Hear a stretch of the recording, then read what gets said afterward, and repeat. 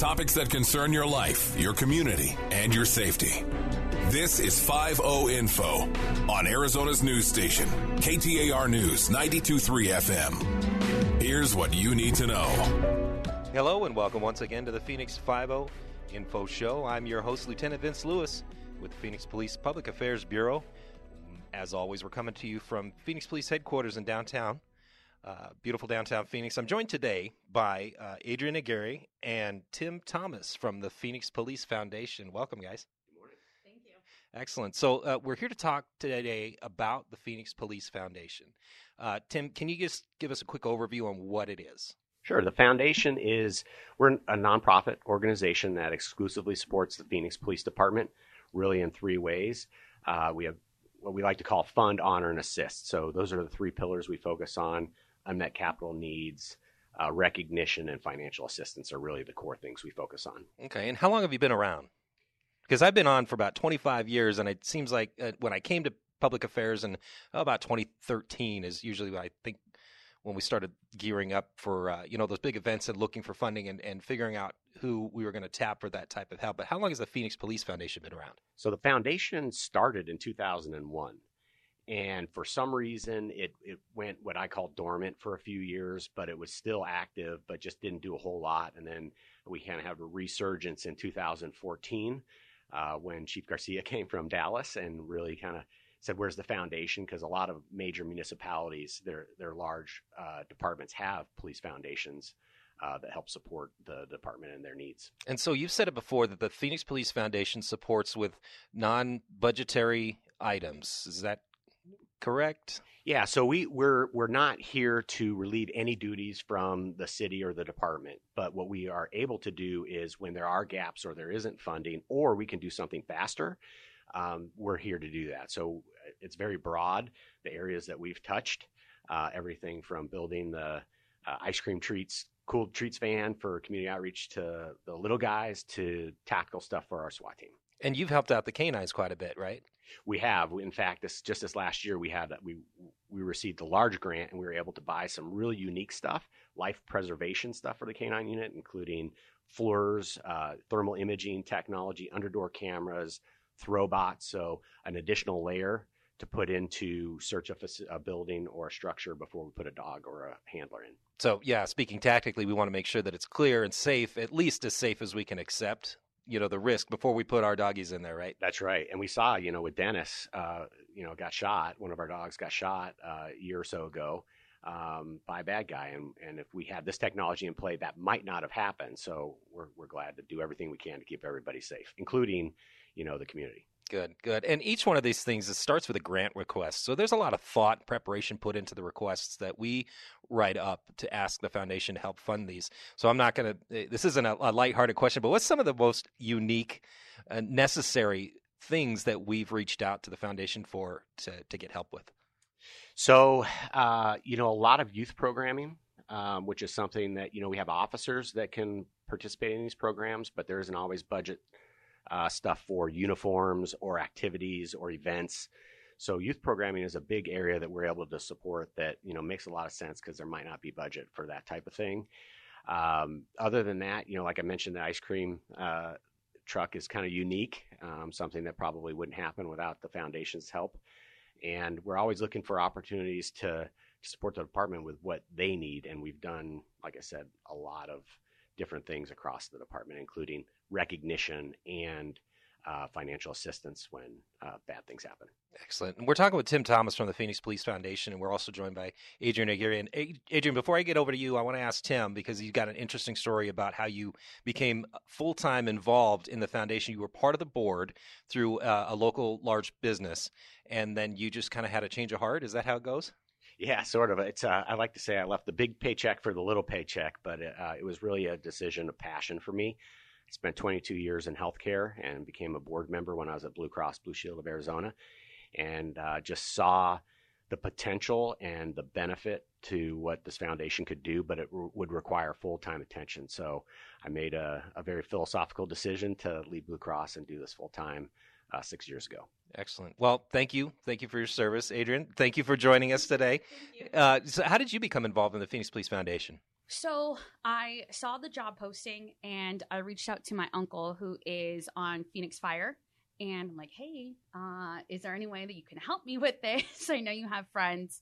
So he ended up reaching out with one of his friends and they kind of pushed my application along because I do have family who are retired Phoenix PD or still working for Phoenix PD. And I'm very passionate about what we do here at the foundation. So this is definitely something that I wanted to do. My background in marketing is Hensley Beverage. I worked at Shamrock Foods. So I've worked for very big companies, and doing this, I feel more rewarded every single day I come into work. So I'm very happy that I was able to get on and work with Tim. Good. You and I have quite a bit in common. I grew up here, family on the department, and I always kind of knew, okay, well, Phoenix is a large city. We're actually the 5th largest city in the U.S. right now, but I didn't really know the scope and breadth of the actual department, the police department, until I got involved on the inside of it. Were you surprised to see just how big and busy we are? Oh, yeah. I had no clue until I actually got here, and I think it was last month, Tim took me over to the academy, and I had no clue that that's what it would look like or anything that happened over there. And I even told Tim, I'm like, this is crazy. I did not think this at all. When you think about the academy, that's not what I pictured in my head. What were some of the things that surprised you? So we drove past the canine training.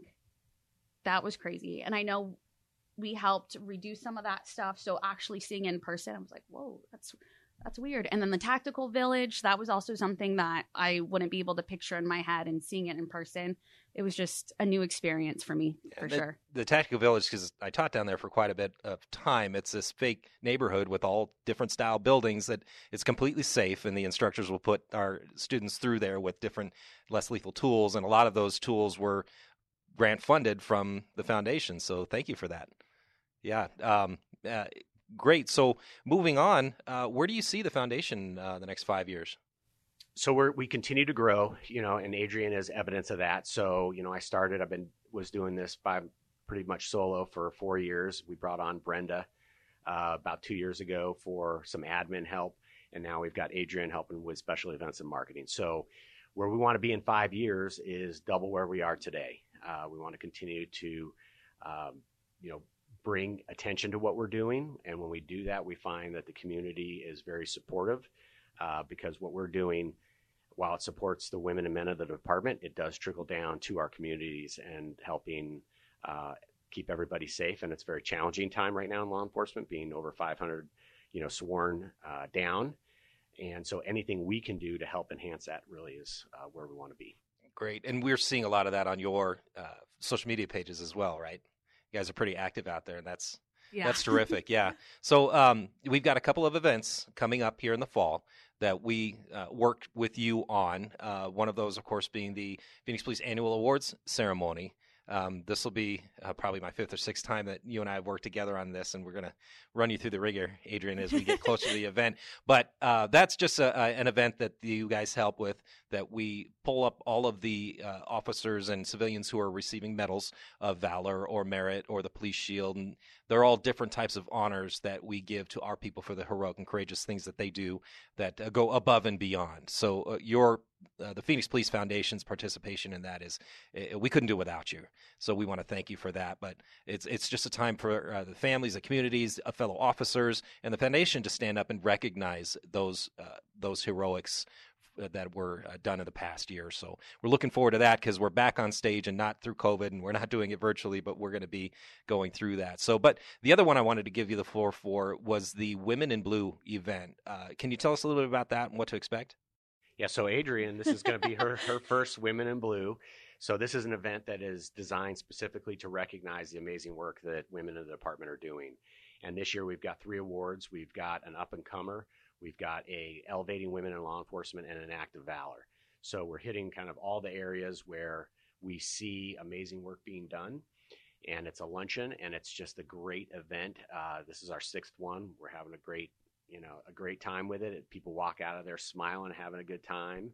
And to your point, the Pride in Our Heroes, this is a good example of what the foundation does, where we're able to fund that event, but the department does most of the work. Where Women in Blue, we do all the work, but we bring all the officers and the community together celebrate the amazing work that our officers are doing. That's excellent. Can you tell us a little bit about the stories that we'll hear? I'm not sure if it's public yet. Have you announced who the recipients are going to be of these honors? We don't broadly announce them until the day because we want it to be a little bit of a surprise. But I can tell you a little bit about the awards. The up-and-comer is a person that is someone who has demonstrated exceptional performance early in their career, and we have high hopes for where they're going to go.